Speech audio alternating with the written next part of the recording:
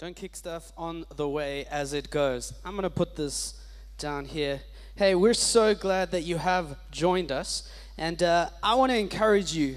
Oh Holy Night was really fun for us as a team to put together. It really was. And it is actually available on all platforms. So whether you listen on Apple Music, Spotify, you can find it there. The video is actually going to be right here on our YouTube channel straight after this gathering. So you can watch the video again, share it far and wide. There's something special about this season. There's something special about Advent.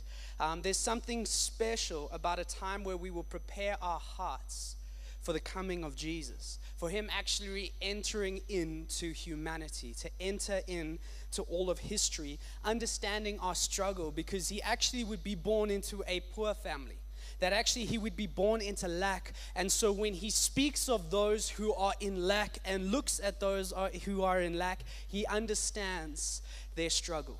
He knows that the struggle is real. And there's this moment in the calendar every single year, no matter who we are, where we actually get to lovingly search our hearts, prepare our hearts again to look at Jesus coming back to us. And so I want to encourage you. We've been looking at this Advent theme through this year, and it's been through this lens, heaven on earth. And I think it's so appropriate because it really is a potent theme for the season we are in. It's a potent theme because actually Jesus didn't come to earth to get you into heaven. He actually came to earth to get heaven into you. And so he is the bridge between heaven and earth, an earth that was fallen, a heaven where he was ruling and reigning, and actually said, this is something I can put aside to redeem my people. And so as he came down and took on flesh, I love how the message phrases it. You will know the verse, Emmanuel, God with us, that he actually moved into our neighborhood. I love that idea that he moved into the neighborhood, that he knew what it meant to take on flesh, to struggle as we do. And he came to declare a kingdom over eternity. He came to actually set apart us with eternity in our hearts. Ecclesiastes chapter 3 speaks about that God has actually placed eternity in the hearts of man. And so this Christmas, I want to encourage you on this Christmas Eve, wherever you're streaming from, wherever you might find yourself, that this goes way beyond any Christmas story. This goes way beyond any sharing of presents. This goes way beyond any great lunch we could have. All of that stuff is good. Let this Christmas be one where we focus in and look to Jesus, the one who actually crossed the boundary of heaven and earth for us. I want to bring you a message today, and I've given it the title, The Joy of Heaven. You'll know that if you've been in traditional circles during the time of Advent, traditionally the last theme in Advent is always joy. And it comes back to Luke chapter 2, a moment where you have the shepherds and they're greeted by angels who pronounce that Jesus is coming, that he will be born. And this is how they say it in verse 10. And the angel said to them, "Fear not, for behold, I bring you good news of great joy that will be for all people. For unto you is born this day in the city of David a Savior, who's Christ the Lord." I think this idea of joy is something so important for us as we walk out of 2021 and walk into 2022. I think it's something we need to grab a hold of, knowing that it is a gift that is given to us by God, given to us in the form of Jesus. Because this Christmas season is so full of language that has to do with joy or rejoicing. You'll find it everywhere. I'm sure you've got baubles on your tree that say rejoice. And yet this thing that we so desire and this thing that fills our Christmas propaganda, somehow in real life, in day to day, in January to November, is something that we find so elusive. It's almost that thing we so desperately desire and want, but don't quite know how to grab hold of it and how to receive it. I think it's because so often we have a wrong definition of what true joy is. And because we have a wrong definition, we don't understand the path that we need to walk to actually find it, to grab hold of it. Jesus is the joy. He is the good news of great joy to us. Now, as you look at biblical teaching around joy, it's interesting because there's so many verses that give you a very different picture to what the world believes joy is all about. You'll read verses where it says, count it all joy when you face trials of many kinds. You'll read verses that say, well, the joy of the Lord is my strength. It's not my strength. It's not my joy. It's actually the joy of the Lord. And it paints a very different picture to what the world believes. Because the world believes that actually joy is simply just happiness on steroids. Really, really big happiness. But that's not quite the case. True biblical joy actually is not circumstantial. It's eternal. So happiness in a moment can be killed by circumstance. Joy cannot. Happiness will work from the outside in. When things are good on the outside, they'll be good on the inside. However, joy is quite different because joy works from the inside out. It doesn't matter that there's chaos or darkness or uncertainty on the outside. What you find in the depths of your soul, because Jesus is the gift, the joy of heaven, and He's present and active in your life, in your heart, in your faith. You walk very differently because you walk this life joyfully. And I really believe we're walking into 2022 very differently to how we walked into 2021. I don't know if you've felt it. I felt it just in conversations I've had. I felt it in moments I've had, whether it's in the shops or talking to mates around a braai. I think walking into 2021, having had the year of 2022, having walked through COVID, the year number one, we walked in with a lot of trepidation and fear and uncertainty and darkness, not knowing what would come. But amazingly, I think things are starting to turn around, that the conversation is slightly different walking into 2022. It seems there's a freshness. It seems that there is actually a hope that this is going to be a year of great growth and a year of expansion, and I really believe that that's what it will be. And because we're walking into what feels like a new and fresh season, I think it's so important, because this is always important when you walk into a new season, when you're on the threshold of something new, is to not miss what God is doing in the now that's setting you up for what He will do then. And I really believe we cannot walk out of 2021 and walk into the new of 2022 without grabbing a hold of this, of the true joy of Jesus. Because if we don't understand that we can walk this life in the midst of darkness and uncertainty joyfully, then I think we've missed Jesus in the whole equation. I want to encourage you with this passage. I was drawn to Hebrews chapter 12 in getting ready for today. I'm going to read the passage. I'm going to give you kind of our roadmap, and then I'm going to pray, and we're going to hit this. At the very beginning of Hebrews chapter 12, it starts out like this. The writer of Hebrews has just laid out an argument, a long case study for what it means to have faith. He's gone deep. And then he turns at verse 1 in Hebrews chapter 12, where he says this: therefore, since we are surrounded by so great a cloud of witnesses, let us also lay aside every weight and sin which clings so closely, and let us run with endurance the race that is set before us, looking to Jesus, the founder and perfecter of our faith, who for the joy that was set before Him endured the cross, despising the shame, and is seated at the right hand of the throne of God. I just want to talk to you today under this message of the joy of heaven with two big headings. The first one is the root of joy, and the second is the result of joy.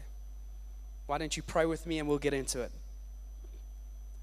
Father God, on this 24th of December, Christmas Eve gathering, wherever we find ourselves, at home, across the country, across the world, Lord, I find it such a privilege that we have this moment in our calendar, not just our calendar, the world's calendar, where yes, we will get our focuses thrown at things like presents, get our focus thrown at things like times with family. We'll get our things thrown at things that aren't necessarily bad in themselves.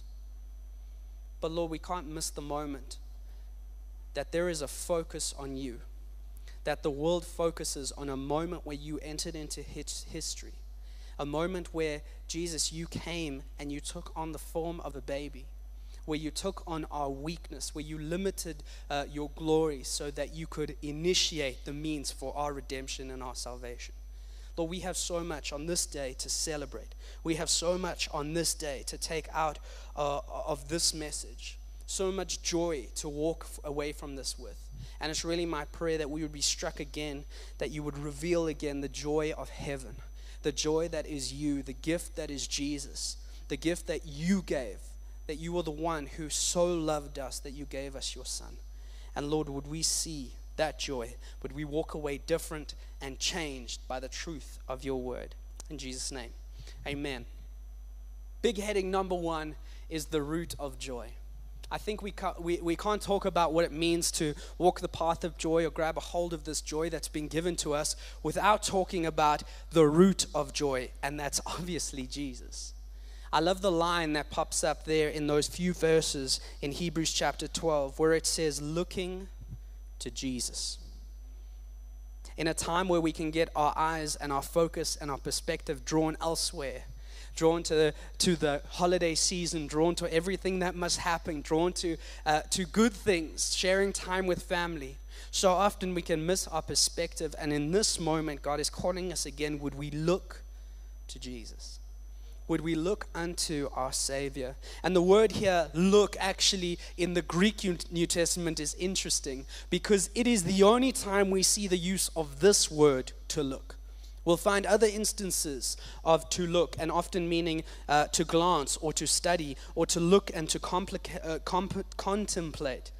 But the Greek word used here is exclusively used in this verse. And it actually means to stare in awe and admiration. It's not actually a moment where we look to Jesus and we try to dissect what's going on. It's a moment where we just see the glory of our Savior. A moment where we actually get to see that His glory was manifested in the midst of our mess. That actually He took on flesh, that He allowed Himself to be made weak so that in His coming we could be made strong. So that in the temporary as He was weak, we could be made strong in eternity. I think there's a call for us to look to our Savior. And I love how it describes Him as the author and finisher of our faith. That's important. We're going to get back to that. Hebrews chapter 12 will use this idea of human life as being an endurance race. A race that is run, but there is obstacles. There will be hills and mountains and sweat and tears and setbacks. And it's something that needs to be endured. But more importantly, there's an encouragement that it would be endured joyfully. And it points to Jesus as the example, knowing that He actually had run a race. That actually we are being encouraged to live a life that is full of faith, where we walk out this life and our focus matters. See, I really do believe this, that joy comes from a focus, not from a feeling. This is where the world gets it messed up. This is where the world believes it's happiness and that's what it's about. Let's run after that. No, we run after joy. And we don't do it by chasing feelings. We actually do it by focusing ourselves, focusing our eyes, focusing our perspective, keeping our eyes on Jesus as we run the race. I want to ask us the question, are we focused on Jesus today? Are we focused on Jesus in the midst of this season? I don't want us to miss the root. I don't want us to miss that He is the joy of heaven. When we turn our eyes to Jesus, when we see that He had run His race, which had a clear purpose for 33 years, He would be born, He would take on flesh, He would live a sinless life, the life that we couldn't. And this is what many Christmas preachers don't talk about. They love the story of the baby Jesus. The baby Jesus plays well in this season. But we forget that Christmas means nothing unless you look forward to Easter. That actually in the midst of Jesus taking on flesh, it was for a purpose, that He would live a sinless life and that He would die so that He could pay for our sins. It's why this verse speaks of us laying aside every weight and sin that clings so closely. See, through the midst of our celebration of Christmas, through the midst of Christmas lunches and good things like gammon, we can't miss that there is this reality and danger, and the Bible calls it sin. The Bible talks about sin as our missing the mark, as us actually being ones who have misaligned our will with the will of God, that have misaligned our way with the way of God.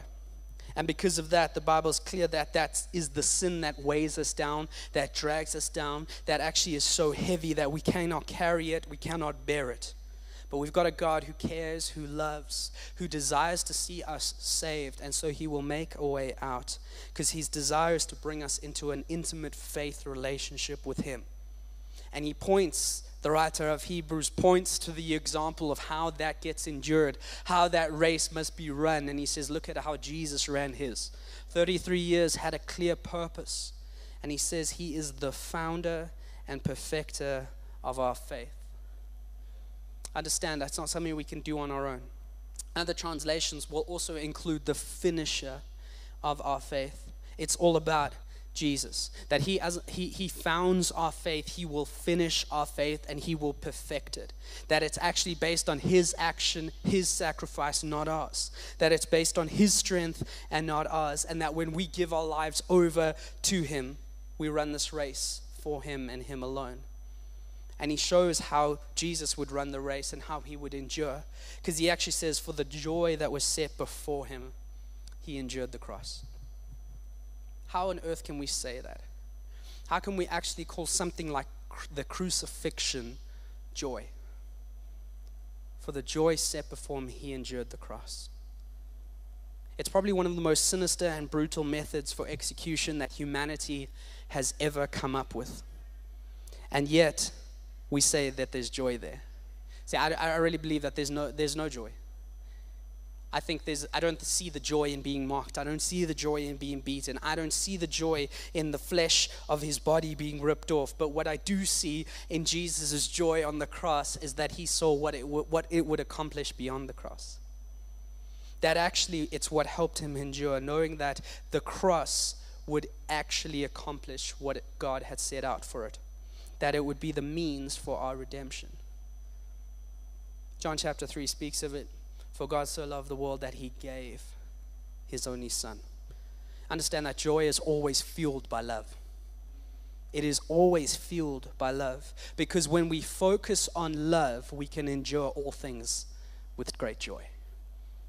He saw the love that was on the other side of the cross. He saw the love that would bring us into relationship, us into a redeemed relationship with our Father. And it's because of that he would endure with great joy. Jesus is the root of our joy. He is the joy of heaven. It is all about him. We can never get that mixed up. In all the good of this season, in all the greatness of this season, in all the fun of the season, we can never miss that he's the root. And that when we grab a hold of that root, when we're grafted into that root, we can walk this journey, we can run this race with endurance, and we can do it joyfully. Leads me to the second big heading, which is the result of joy. I think there's three big results that come out of us diving in and grabbing a hold of the root of joy being Jesus. The first one is quite obvious, comes straight from our passage. I believe the first result of joy is our endurance and perseverance. This passage speaks of it. Let us run with endurance. In another passage in James chapter 1, it says, consider it pure joy, not half joy, not counterfeit joy, not sort of getting there, pure joy, my brothers and sisters, whenever you face trials of many kinds, because you know that the testing of your faith produces perseverance.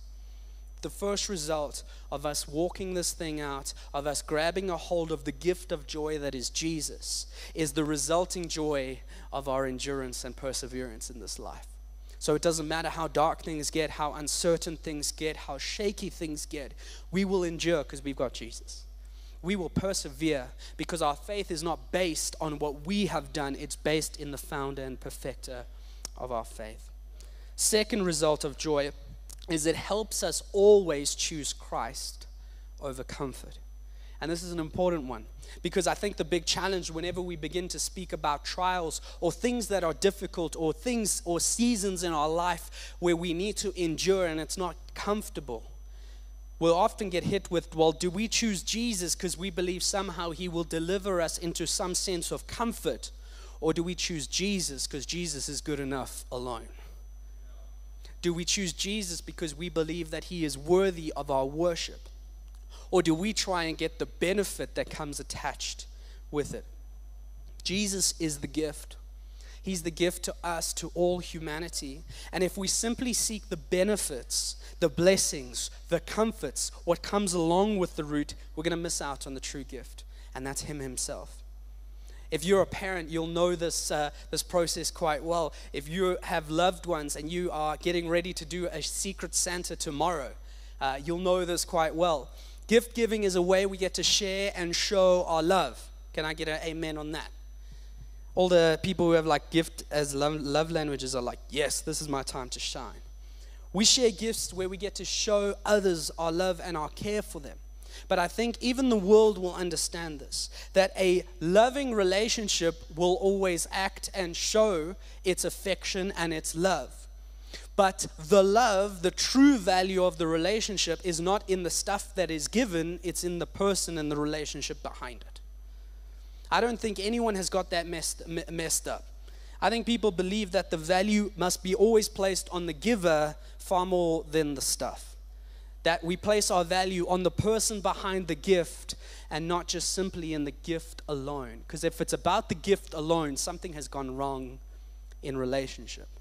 If it's about what we get out, if it's about the benefit, if it's about the blessing only, then we've missed out on the true gift of relationship beyond that.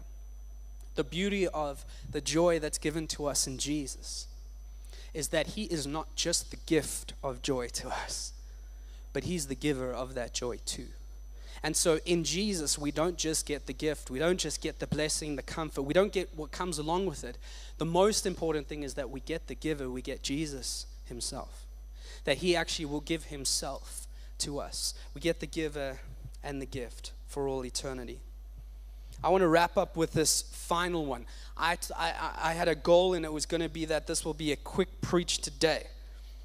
The last result, as the band gets ready to join me on stage, the last result of joy, and this is an important one, I really believe that the joy of heaven actually helps us represent an unshakable joy.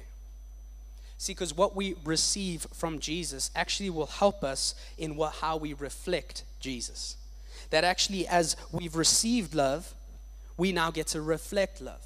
That actually, as we have received truth, we get to reflect truth. That actually, as we have received the joy of heaven, we now have the responsibility, the honor, the privilege to reflect that joy to a world who doesn't quite understand it. I was led to the end of this passage in Hebrews chapter 12. And I really do believe, as you'll see, it is actually an eschatological prophecy. It's a big word. But basically, it is a prophecy of the end times. It's a prophecy of how this all will go down in the end. But I think it's such an important prophetic prophecy for us as a church right now. And the reason for that is I really believe that it is not just diagnostic for where we find ourselves on the back end of 2021, getting ready for 2022, but I think it actually will speak of the setup that God has for us in what He will take us into in the future. This is what the prophecy says at the end of Hebrews chapter 12 in verse 26. It says, "At that time His voice shook the earth, but now He has promised, yet once more I will shake not only the earth, but also the heavens." This phrase, "yet once more," indicates the removal of things that are shaken. That is, things that have been made, in order that the things that cannot be shaken may remain. Therefore, let us be grateful for receiving a kingdom that cannot be shaken, and thus let us offer to God acceptable worship with reverence and awe, for our God is a consuming fire. Some quick points just to summarize and get you on the same page. This is describing the end times. This is talking about a time where God will appoint a great earthquake, a great shaking that will actually end this world as we know it and call into consummation God's kingdom in eternity. It actually talks about that before that great shaking, God will have some smaller shakings on the way, on the journey there, and they will get bigger in frequency and bigger in intensity. And it always talks about it in end times language. It's like the world in labor pains. As a woman goes into labor pains waiting for a child to come, it's the signs of the time. And before the end of the age, God will offer mercy to us, offer up a way out, redemption through His Son, so that we can be brought into a kingdom that won't be shaken in that great shaking. because it is an unshakable kingdom. And therefore the encouragement is to worship God, to worship Him with reverence and awe, knowing that He is a consuming fire. I think if we had to sum up 2020, 2021, a pretty good description would be a great shaking. Because it might not be the great shaking, but it's definitely a shaking.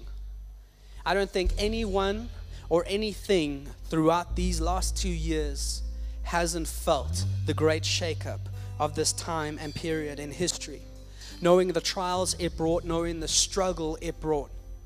But the amazing thing and the encouragement here in this prophecy is this, that God will use things like a great shake to bring our good and His glory, so that the things that could be shaken will be. The things that are not of Him, the things that are not of this world could be shaken loose and could fall away, so that what is left behind is all that God wants.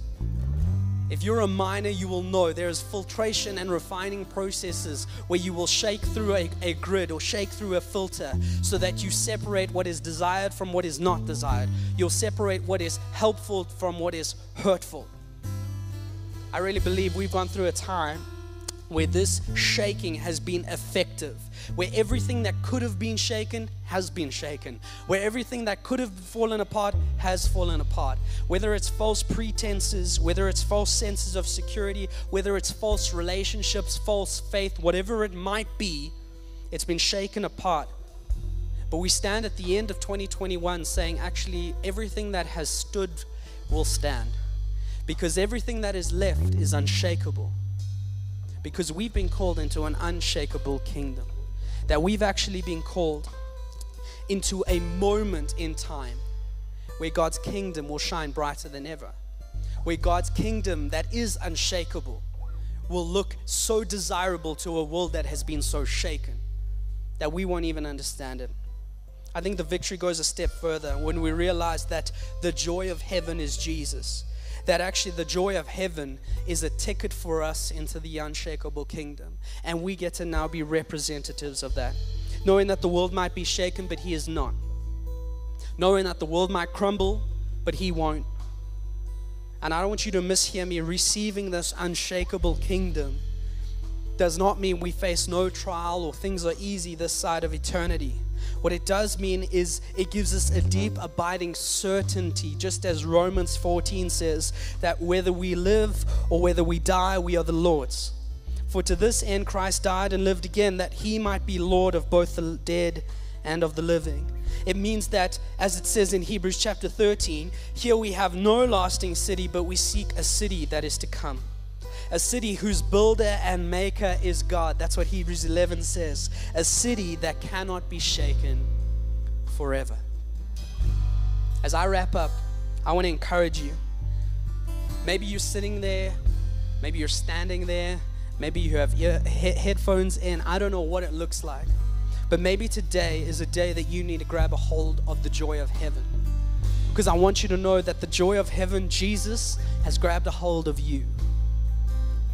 That He is the root of our joy, that He is the great news of great joy, that He came into a world, He took on flesh, He weakened Himself, He allowed Himself to be limited so that we could find strength in Him in eternity. And knowing that we have a world that is shaken, He calls us into a space and a place where He rules and reigns, and His kingdom is unshakable. And if you're sitting in that space where you're feeling, hey, I've been shaken, I've been rocked, but I'm still here, I want you to know 2022, God has got something more. That He is the one who will carry us into the next season. But the ingredient He wants us to walk into it with is the joy of heaven.